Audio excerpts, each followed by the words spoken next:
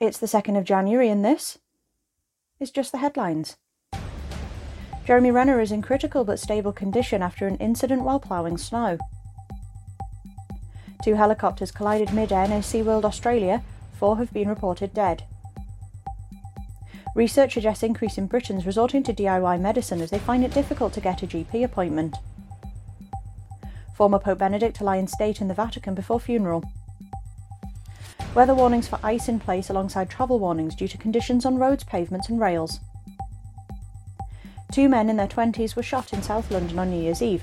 Police were alerted by hospital staff when the 2 arrived for treatment with gunshot wounds. 3 people and 1 dog dead after fire breaks out in Scottish hotel. Prince Harry says he wants father and brother back in new series of interviews. 500 deaths a week due to emergency care delays won't be short-term. Pair remanded in custody for Boxing Day stabbing of Cody Fisher. Thor the Walrus delights crowds in Scarborough at New Year's before heading up the coast to Northumberland. Health officials issue back-to-school advice as cases of strep A and flu rise. Moscow says dozens of Russian soldiers killed by Ukrainian strike. Mourners visited Brazil's Vila Belmiro Stadium to walk past the coffin of football legend Pelé.